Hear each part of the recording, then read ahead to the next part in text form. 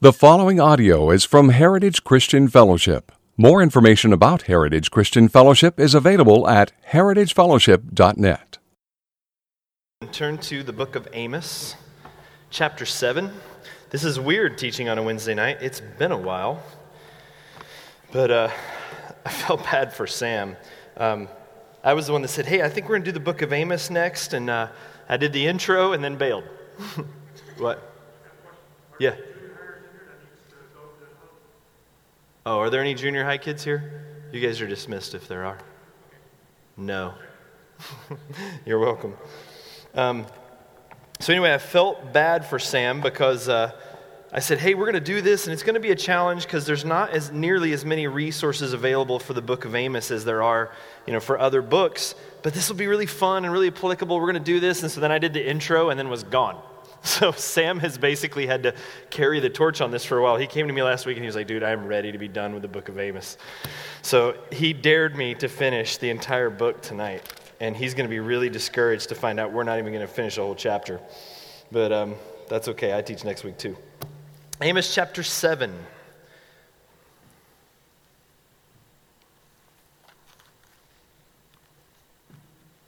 Amos chapter 7.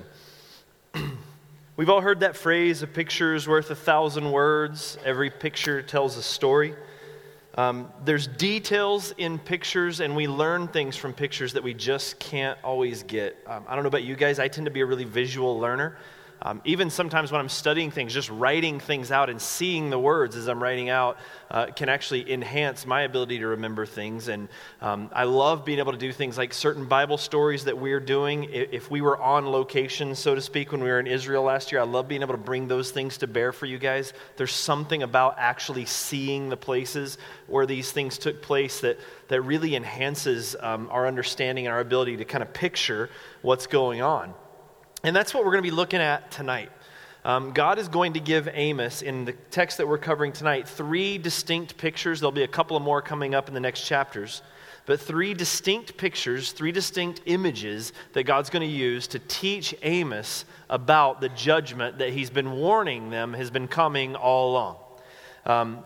There's going to be 3 visions given in the first 9 verses, and in each one they're prefaced by, this is what the Lord showed me, in verse 1, verse 4, this is what the Lord showed me, verse 7, this is what the Lord has shown me. And in this section there is a continual, as there has been really throughout the whole book, there is a continual emphasis on the sovereignty of God. This idea that the sovereign Lord is in control, that there is a master, a Lord that is doing these things. The word for, or the phrase sovereign Lord appears 9 times in the first 100 verses of chapters 1 through 6, but then the phrase sovereign Lord is going to appear 11 times in the next 47. So it's going to be emphasized to a greater degree in the next couple of chapters here.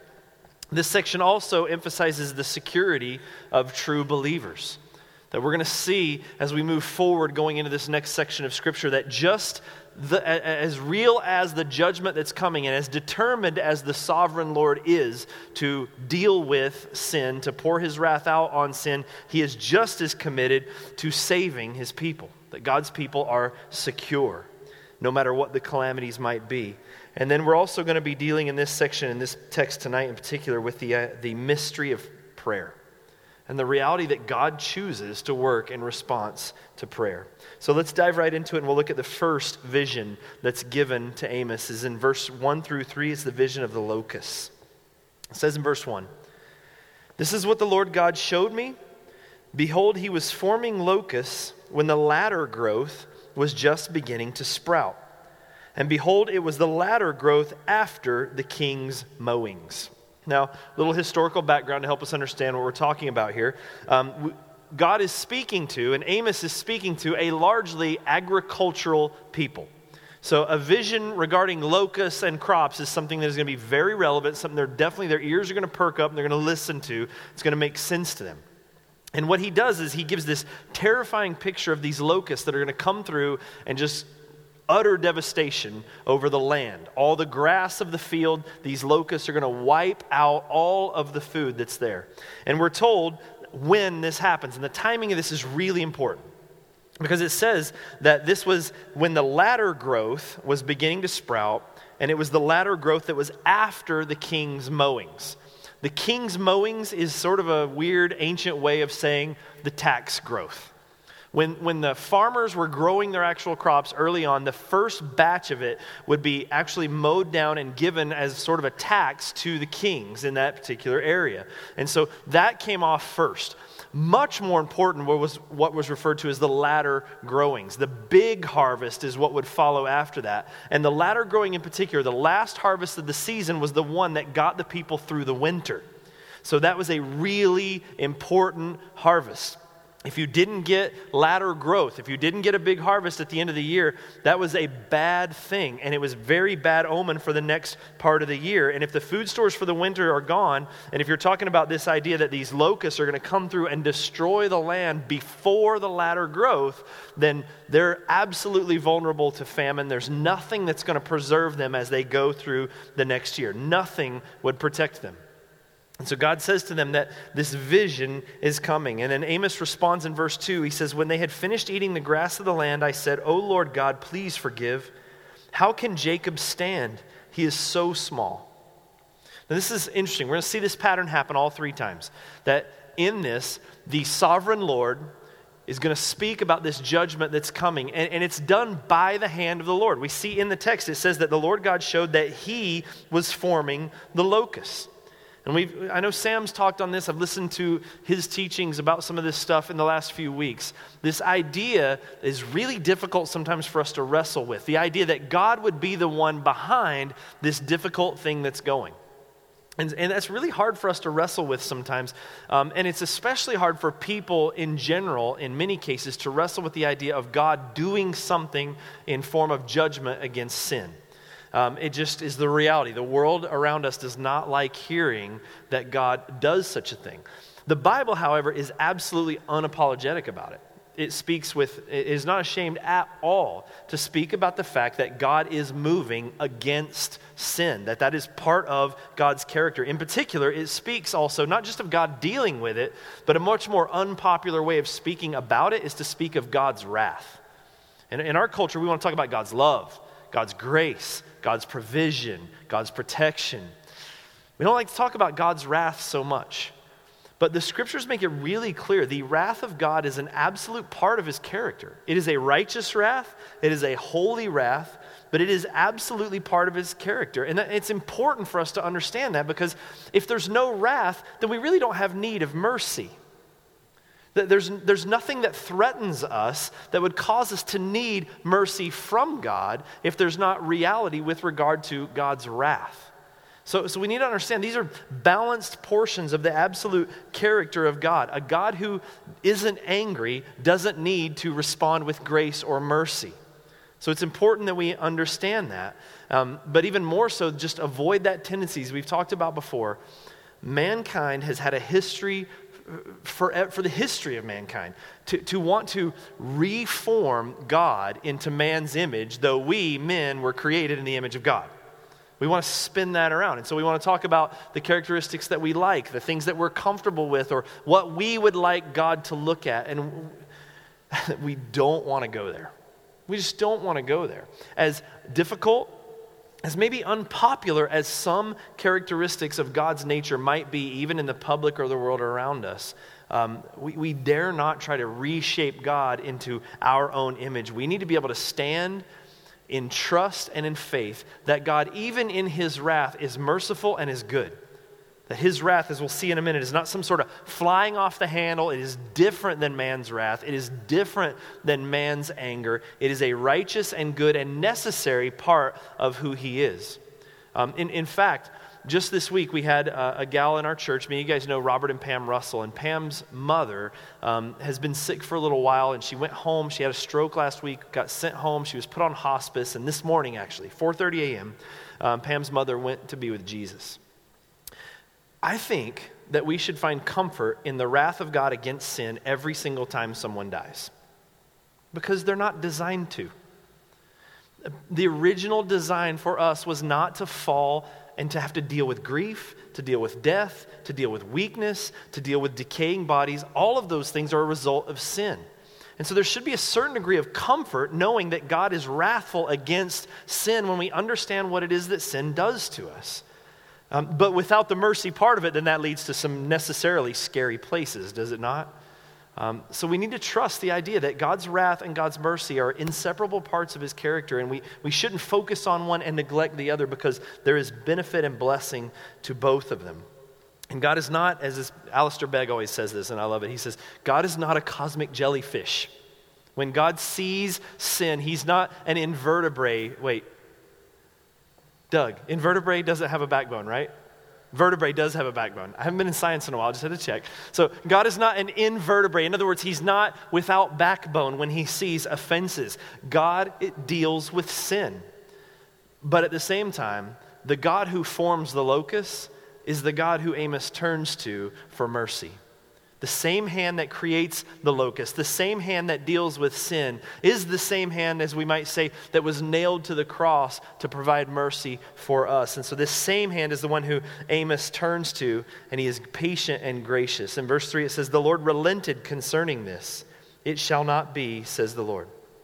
So Amos comes to the Lord and says, "Lord, please forgive. How can Jacob stand? He's so small. You, Lord, are so great and so powerful. And even these locusts that are coming, it will wipe us out. We are so small and so insignificant. Lord, please show mercy." And God says, "I will relent." Then we see more coming on this relent. We see this pattern happen again. Look at the next picture beginning in verse 4. The first picture, the first vision was one dealing with locusts. The second one is fire. Verse 4 says, "This is what the Lord showed me. Behold, the Lord God was calling a judgment by fire, and it devoured the great deep and was eating up the land." Now again, there's some word in there that gives us an idea of what we're talking about. The first vision, the first judgment, I guess you could say, that comes through in these visions is locusts. It's a natural thing. If locusts come through, it's a very natural thing that God's put together, they're seeing coming. This fire is not just some regional fire. It's not just a fire in one area. This is a supernatural, global, massive fire, unlike something that we could start with matches and some wood. And the reason that we know this is because it says that it devoured the great deep. The great deep is a word or a phrase that the Bible uses to refer to everything.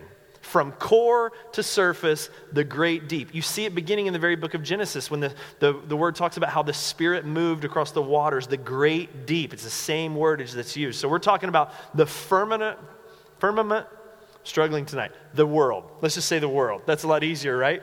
Not a good Earth Day message here. Not a good Earth Day message. But this is what's going on here. This is a global, catastrophic, supernatural fire that is going to wipe out everything that's there. So Amos again turns to the Lord for mercy in verse 5 and says, "And then I said, O Lord God, please cease. How can Jacob stand? He is so small." And the Lord relented concerning this and said, "This also shall not be, said the Lord God." So already we see that it belongs to the nature of God that God deals with sin. We agree with that? But in the same time, it also belongs to the nature of God that God is gracious towards sinners. We see this pattern going on. Now, first of all, with regards to God's dealing with sin, again, this is not some sort of flying off the handle. Part of God's programmed, planned response to sin is wrath. The best example I can think of this in the New Testament, in the life of Jesus, we see when Jesus comes into the temple and he deals with the money changers. You guys remember that story?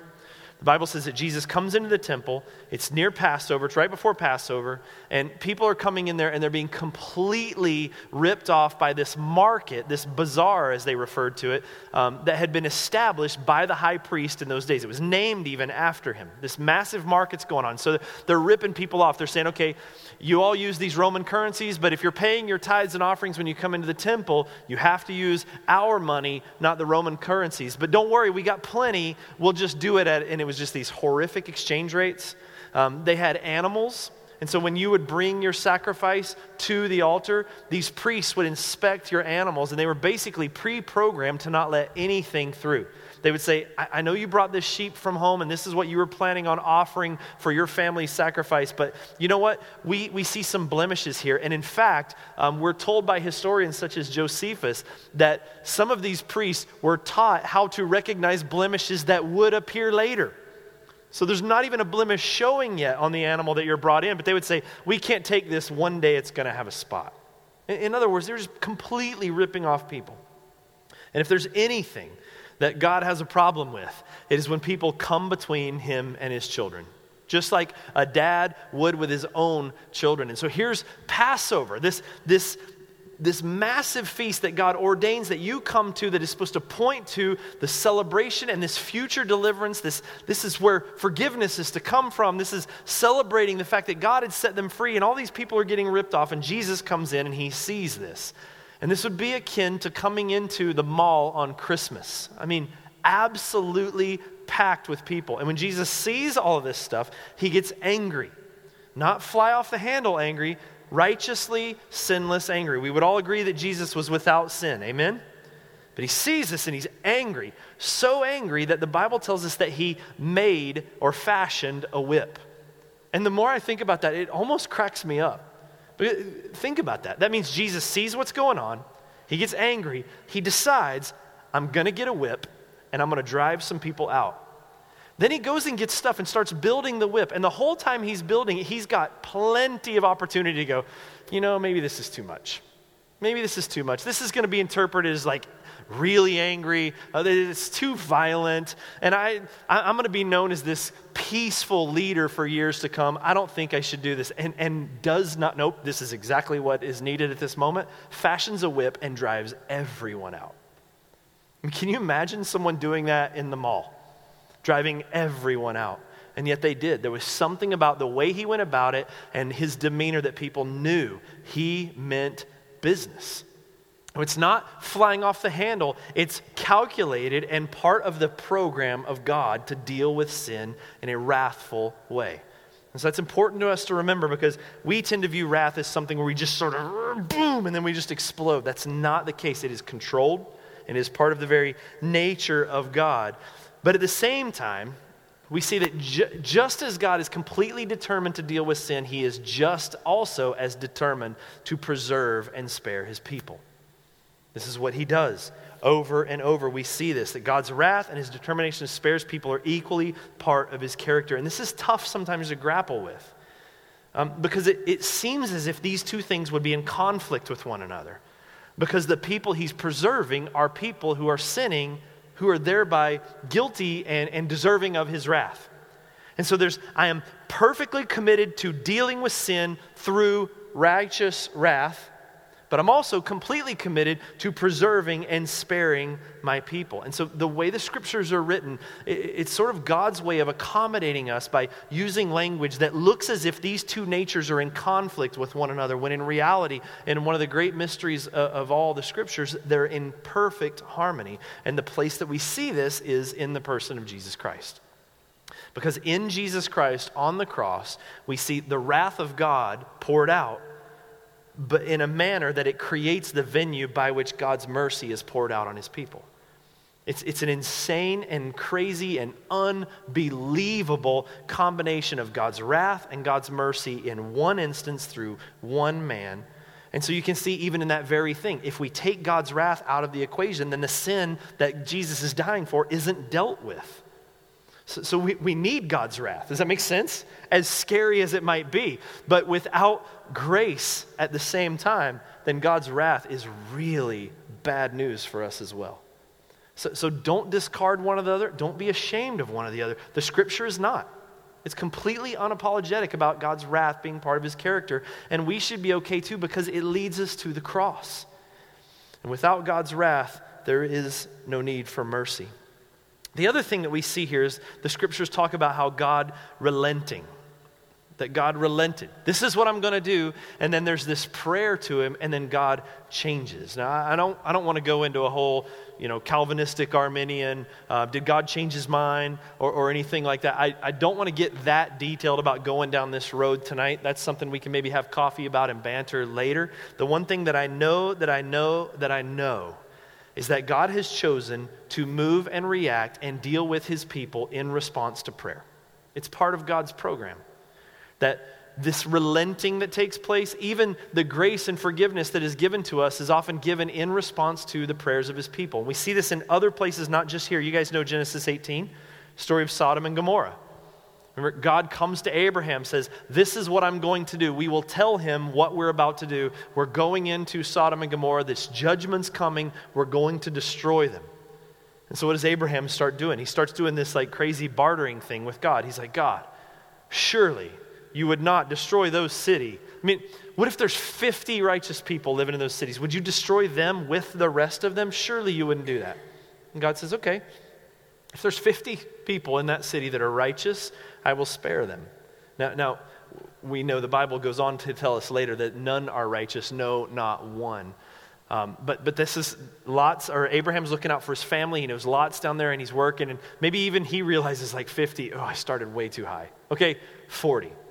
And you guys know this whole bartering thing goes all the way down to, I think 10 is the last number that they come to in this case. But what we do see is that while God does choose to rule the universe, he could choose, I should say, to completely rule the universe, completely on only his decrees, his directions, and his determination. But God has somehow chosen to interact with men and even somehow affect the things that God does in the world around us through prayer with his people.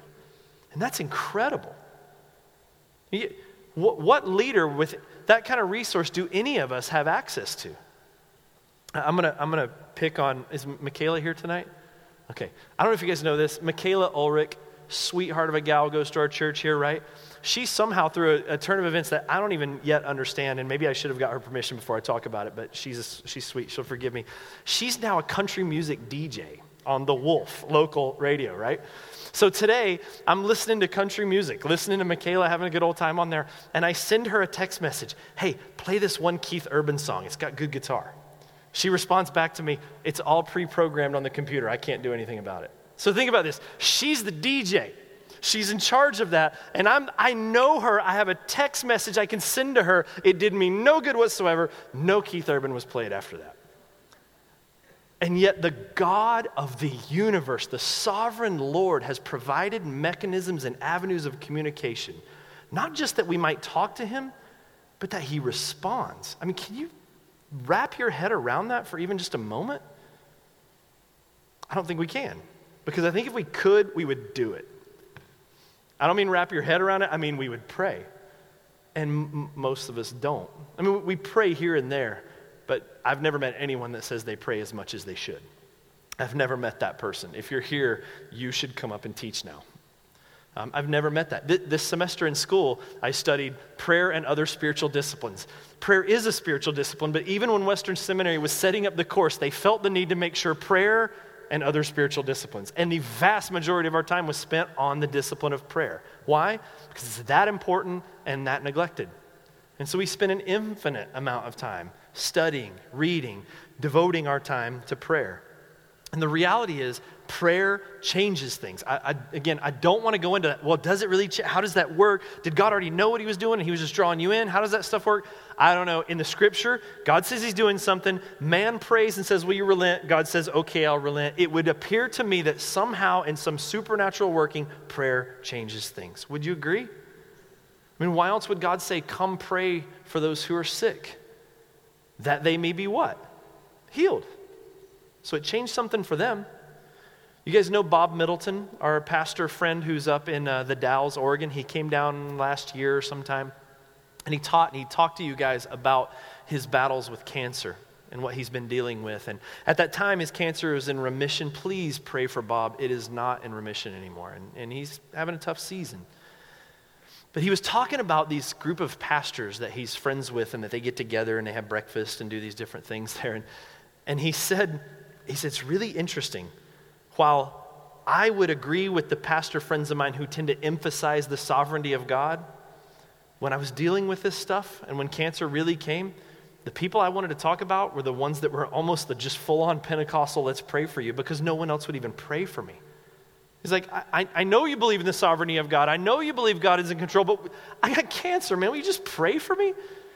And then people would pray things like, well, Lord, if it's your will to take Bob from us, then we'll be okay with that. And he's like, will you stop saying that, please? Just pray that I be healed. And look, that's not a selfish prayer request. We are ordered by the sovereign God to make that prayer. So why don't we pray? I mean, do we really believe? Do we really understand the reality that prayer changes things? Why don't we do it? I think one of the primary reasons is because we don't really, it's unbelief. Like we know it, but we don't really know it.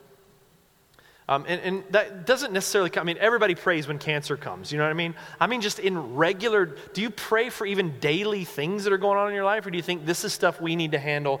God is way too busy. He's clearly got a bigger agenda. Of course we do.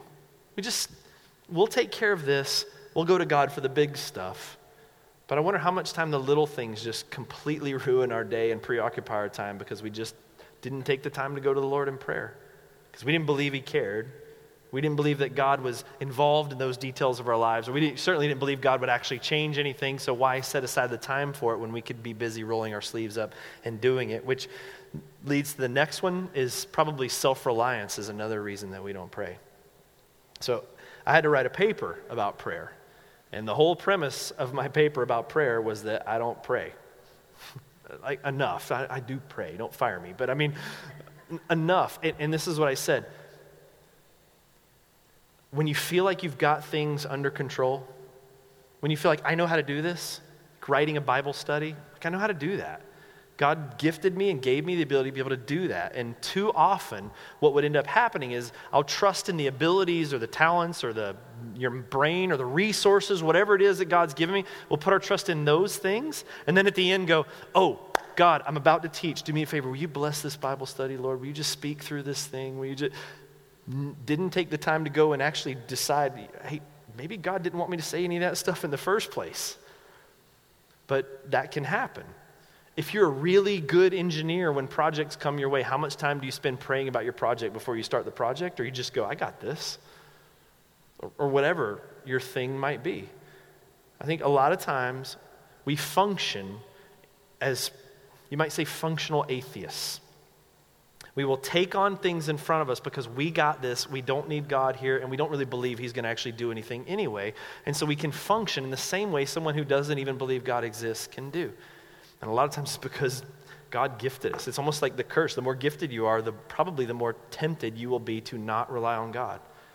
Maybe that's why the scriptures talk about how it's so difficult for those who are rich to enter the kingdom of God. Because in this earth, they can really get a lot of things taken care of just with a checkbook. But those who struggle, blessed are the poor in spirit, for theirs is the kingdom of God. Because they're at an end of themselves. They can't do this since they have nowhere else to go. That's an incredible benefit that we don't take advantage. We pray for the providence to not have to be poor in spirit is actually the way we tend to pray. And then the last one I would say is just lack of discipline, which is a huge part of many of our lives, at least in seasons. To just say, I need to carve out the time in my day to pray. And that has been, for me, the biggest benefit of those classes that I just took this year at Western Seminary, because part of what we did was not just studying about prayer and studying about how Jesus prayed and all those kind of things, but in all of these classes, we were required to, at the beginning, put together like prayer plans and accountability and all these different things and actually live this stuff out through the semester. And then a lot of our assignments at the end were kind of reporting on what had been done and how things worked. And so I'll be honest with you, when I went into the class at that time, I was in that season that we've been in before where it's like, okay, I need to be in the office at 8. I'm 7 miles away from the office. A washcloth will do my hair, so I could get up at 7:42 and I'll be fine. Like I was in that season. Or I would get to the office even if I got there early enough, and there would be inevitably things that didn't get done yesterday, or this thing, ding, beep, all those kind of things. It's like Pavlov's dog, ding, that's me for sure. That's why I killed Facebook. But So what would happen is that if I don't carve out that time early and then discipline myself to shut off the phone, to get away from everybody else, it just doesn't happen. And so one of the best things that happened to me after studying these spiritual disciplines this term was getting back into the discipline of getting here really early, before anyone shows up.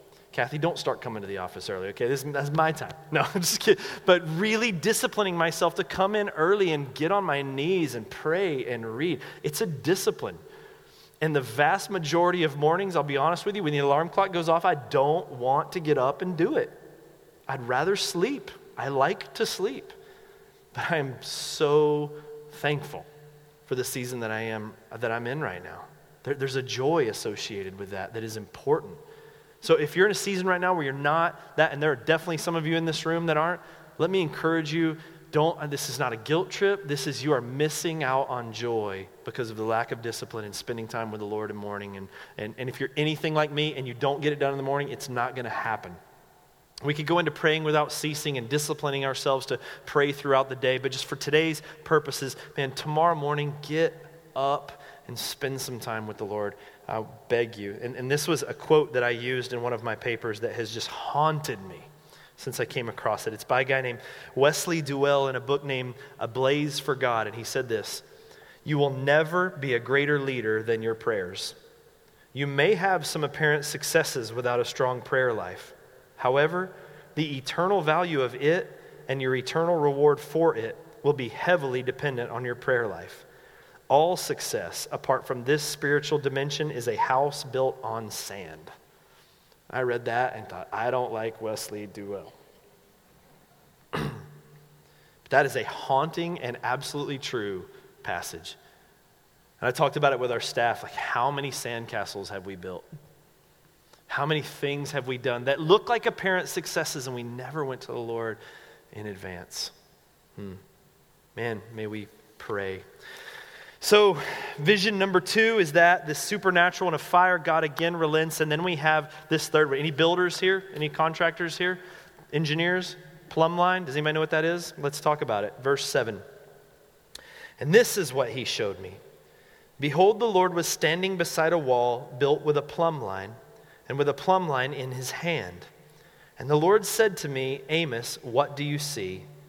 And I said, a plumb line.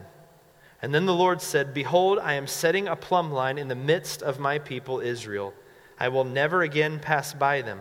The high places of Isaac will be made desolate. The sanctuaries of Israel shall be laid waste. And I will rise against the house of Jeroboam with the sword."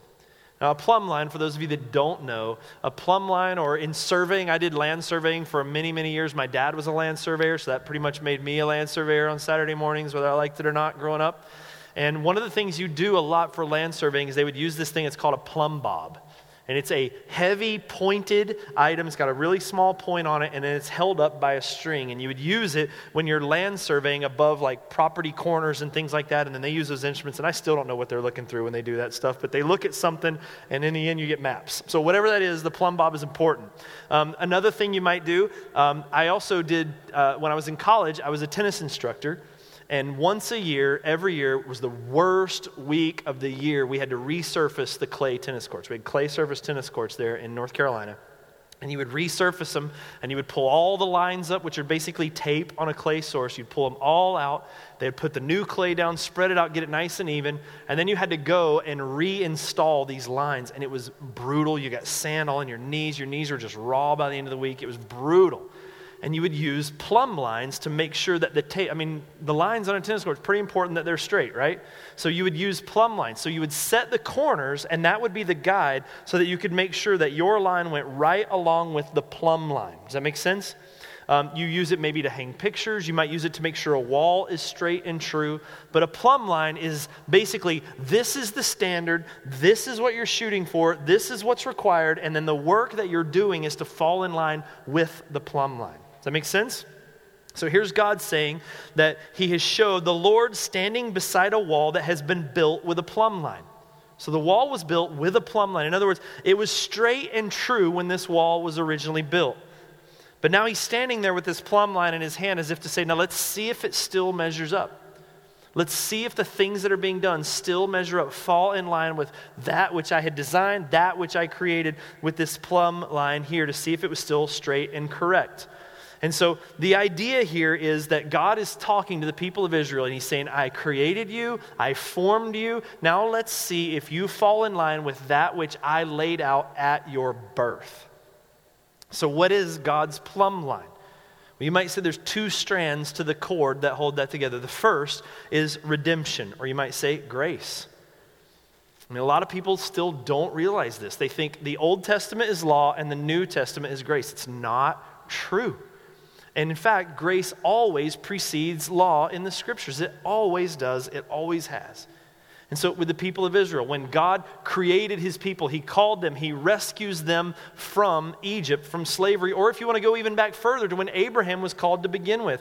Abraham was a pagan moon worshiper and God showed grace to him, showed favor to him. And so the first strand is grace. This is seen really clearly in Deuteronomy 7. You can write this down. I'll just read it to you. Deuteronomy 7 verses 6 through 7. And it says this. This is God's word to Israel at their inception, you might say. You are a people holy to the Lord your God. Your God has chosen you to be a people for his treasured possession out of all the people on the face of the earth. Not because you are more in number than any people that the Lord set his love on you and chose you, for you are the fewest of people. It says, I chose you not because you're the best, not because you're the brightest, not because you're the biggest. I chose you because I chose you. I showed you grace. So the first part of God's program when he erected the wall, if you will, or built the people of Israel was grace. The second part was the law, or you might say obedience. He goes on in that same chapter, Deuteronomy 7 verse 11 says, you shall therefore, in response to that grace, you shall therefore be careful to do the commandment and statutes and the rules that I command you today. So you're talking about redemption from redemption from Egypt, and then Mount Sinai. Grace, law. These are the pillars, if you will, that the nation of Israel was created by. This is God's plumb line. So he's saying, so let's see how you're doing with this. Are you a people of grace? Are you a people who are obedient? Let's see how this stuff plays out. And as you guys know, if it played out well, there would be no book of Amos, right? As we go on to see, you can read about this in 2 Kings 14. Jeroboam, in verse 24, it says, and he did what was evil in the sight of the Lord. He did not depart from all the sins of Jeroboam, son of Nebat, his father, which made Israel to sin. So Jeroboam the king, instead of following the pattern that God had laid out, he had learned a pattern that his father had laid out, and he followed in his father's pattern. So it wasn't God's plumb line, it was his father's plumb line, if you will, and he did that which is evil in the sight of the Lord. And so this vision is given to him here. There's no relenting this particular time. There's no, please don't measure or don't judge us. It doesn't happen in this particular case. Because the reality is that at some point all of us will stand before God and we will see how we measure up. Everyone will. Everyone will stand before. The word says that everyone will stand before God.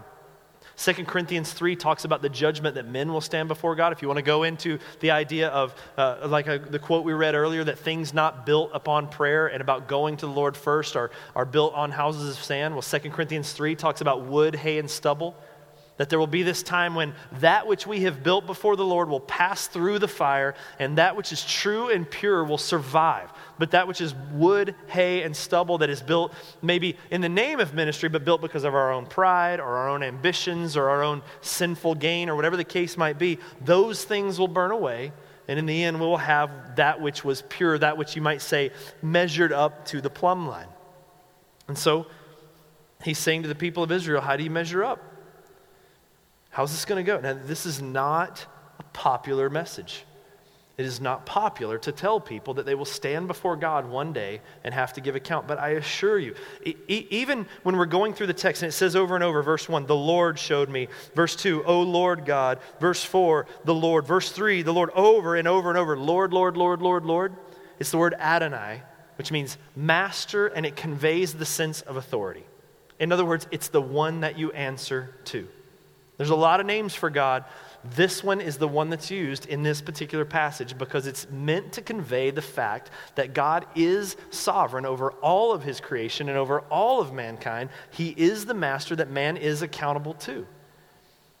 And so how will we measure up? It's not a popular word. It's even, maybe you might even say even less popular to say that to church people or Christians, or maybe a better way of saying it would be religious people. Let's say that. And we see that in the text because this vision is given. And look at verse 10. Then Amaziah, the priest of Bethel, sent to Jeroboam, king of Israel, saying, Amos has conspired against you in the midst of the house of Israel, and the land is not able to bear all his words. For thus Amos has said, Jeroboam shall die by the sword, and Israel must go into exile away from his land. And so Amaziah said to Amos, O seer, go. Flee away to the land of Judah and eat bread there and prophesy there. Now remember, the nation of Israel is split into two lands. You got the kingdom of Israel and the kingdom of Judah. Amos is from Judah, but he's gone into, at God's direction, the kingdom of Israel, the northern kingdom, to prophesy this judgment against this king. And so they're saying, look, king, this is what this guy's been saying. It is an unpopular message. And so the priest comes back to Amos and he says, just go home. Just get out of here, go home, you go deal with your people, we'll deal with our people. Go back to the land of Judah, verse 13, verse 12, and eat bread there, prophesy there. But never again prophesy at Bethel, for it is the king's sanctuary, and it is a temple of the kingdom. And then Amos answered and said to Amaziah, I was no prophet, nor a prophet's son, but I was a herdsman, a dresser of sycamore figs. But the Lord took me from following the flock, and the Lord said to me, go prophesy to my people Israel. So now therefore hear the word of the Lord. Again, the master. You say, do not prophesy against Israel, and do not preach against the house of Isaac. Therefore thus says the Lord, your wives shall be a prostitute in the city. Your sons and your daughters fall by the sword. Your land shall be divided up with a measuring line, and you yourself shall die in an unclean land. And Israel shall surely go into exile away from its land. He makes it really clear. He's basically saying this. You don't want to be held accountable to God's standards. You don't want to have to answer to God, the Master, Adonai, the King of Kings. Well, this will be the end result for those who choose not to live in such a way that they believe they're going to actually answer to God. This is what's going to happen. It's going to lead to your destruction. And this is true today still, is it not? Those that choose to live in such a way that they don't believe that there is a God, they don't want to answer to God, they want to follow Satan's lie from the very beginning. Oh, God just doesn't want you to be like him. You can be like him. You don't have to answer to him anymore. You can be like him. And from the day one, we've been striving to be our own gods. And those who choose not to live in such a way, to not believe that they will have to answer to God one day, they're in trouble. You can ignore it all you want. He's still master. He's still Adonai. And judgment still there for sin. But the thing to remember for us tonight is that this is not a message that was given to the people, if you will, outside the church. This message was sent to who? God's people. It's God's people. The people of Israel, God's chosen people. He's saying, what are you doing? And I think this is really important for us on a couple of levels. First of all, man, we should never live in such a way that we go, I'm covered by grace, so I don't have to worry anymore. He's still God. He's Adonai. He's the master. He's the King of kings. And I know that when we get in heaven, we're going to be in front of Jesus. We're going to see him as the lamb being slain. He says, I am your God. You will be my people. I know there's that loving father part of God. And that's real. I promise you that's real. But I still can't get away from the fact that in the scriptures, every single time anyone, New or Old Testament, comes into the presence of God, it's not like God and big bear hugs. They're on their face, trembling in fear before the power of the great and mighty God. And I would recommend we live that way starting now. Build up some calluses so it doesn't hurt so much when we get there, maybe as a way of saying that. Because he's still God. He's still Adonai. Now, he is going to love and he's gracious and all of those things, but he also is not to be trifled with. But the second part of this that's beautiful is this. Doesn't matter how hard we try right now to go, okay, then I need to start living according to God's plumb line. Let's do it. Mercy and truth. I'm going to be a merciful person, and I'm going to live according to truth. I'm going to be obedient. We know, right? Can't do it. And that's, you know what the beauty is? For those who've been adopted into God's family, when God's standing there, if you will, with the plumb line, he's not measuring you anymore. That plumb line, if you will, goes to who? Jesus Christ. Jeff, come into the kingdom. You measured up. What? Your plumb line is horribly crooked, God. Nope. Looks good to me. He's not going to measure my performance to decide whether I'm in or not. He's not going to measure my performance to decide whether I'm part of the family. The plumb line for those who have put their faith in Jesus is put to Jesus because he is the one who measured up perfectly. He lived a perfect, sinless life that we couldn't possibly do, but he is also the avenue of grace and mercy poured out on us that brings us into the kingdom of God. So we should live in such a way that there is fear and trembling before God, literally desiring to obey his word because he is the master, but also at the same time in absolute humble gratitude, blown away by the grace of God that has adopted us into his family and says, you're no longer servants, you're my son. That's an amazing truth. And you go, but there's tension in that, Jeff. How do I navigate those things? I assure you, just like we talked about wrath and mercy, I assure you, mercy and truth are, what the scripture says, mercy and truth uphold the throne. They're an equal part of God's character. So in the same sense that God is this entity that we will want to bow before in fear, he is also, the Bible says what of him? God is what? Love. And so there's grace and mercy. And the Bible is also unapologetic about that tension. And so I'd say we should find a way to live in it as well. Amen? Let's stand and pray.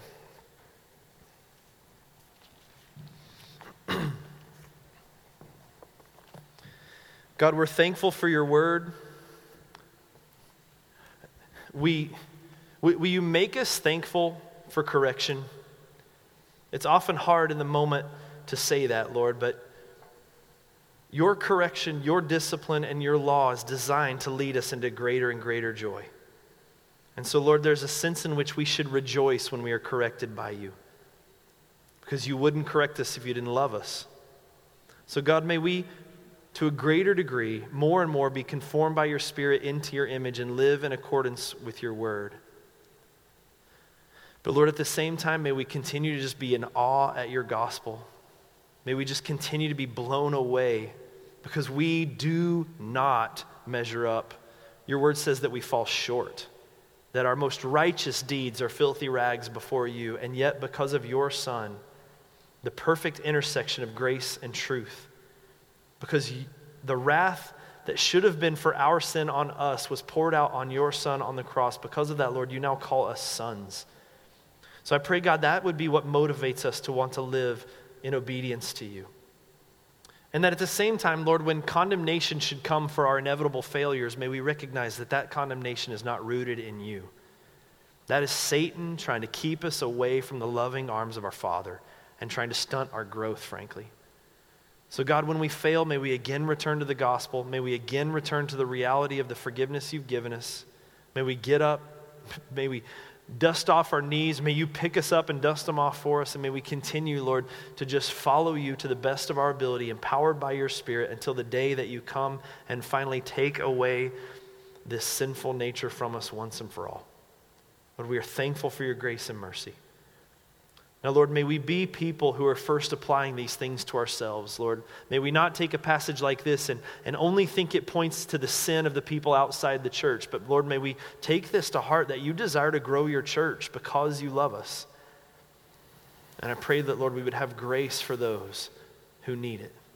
So, Lord, tonight, I pray your blessing on everyone here. I pray, God, you would give them the ability to sleep well tonight, that they might arise early in the morning just as you did, that they might spend time in prayer, spend time in your word, spend time with you, Lord, our Heavenly Father. In Jesus' name we pray. All God's people said, amen. Love you guys. Pray. We'll see you Sunday morning.